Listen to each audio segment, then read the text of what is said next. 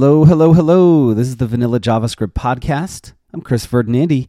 Thanks so much for joining me. Last week, I talked about HTML first and why it's the most important part of the web stack. Today, I wanted to talk about simplicity and the joy of under-engineering your code. And they're related. So let's go ahead and dig in. Related to last week's episode on HTML first, I really enjoyed this tweet that my friend Sarah Swidon shared on under-engineering, and I'm going to link to it down in the show notes. She wrote, "Under-engineer, that's almost always better for usability and accessibility. Simple solutions are almost always more robust."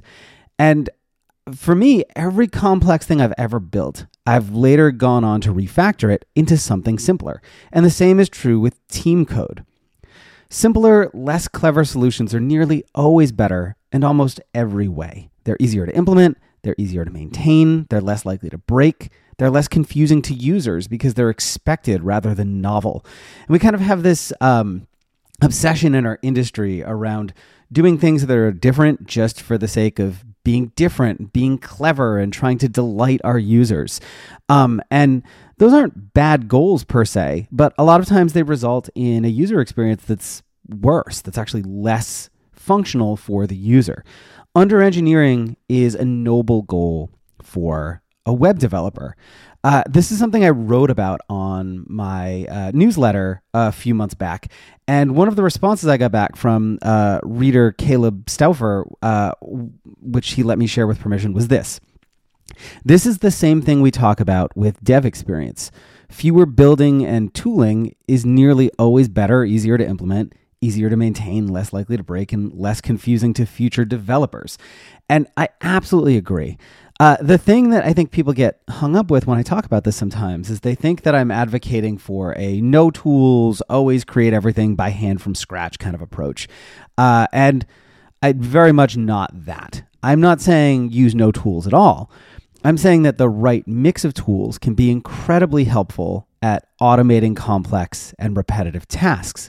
But I also think that we have a tendency as an industry to approach development with an if some tools are good, more tools are better kind of mindset that doesn't actually play out that way in reality. Typically, more tools means more work to get started, more things to break, and so on. And it reminds me of this often attributed to Einstein quote, "Everything should be made as simple as possible, but no simpler."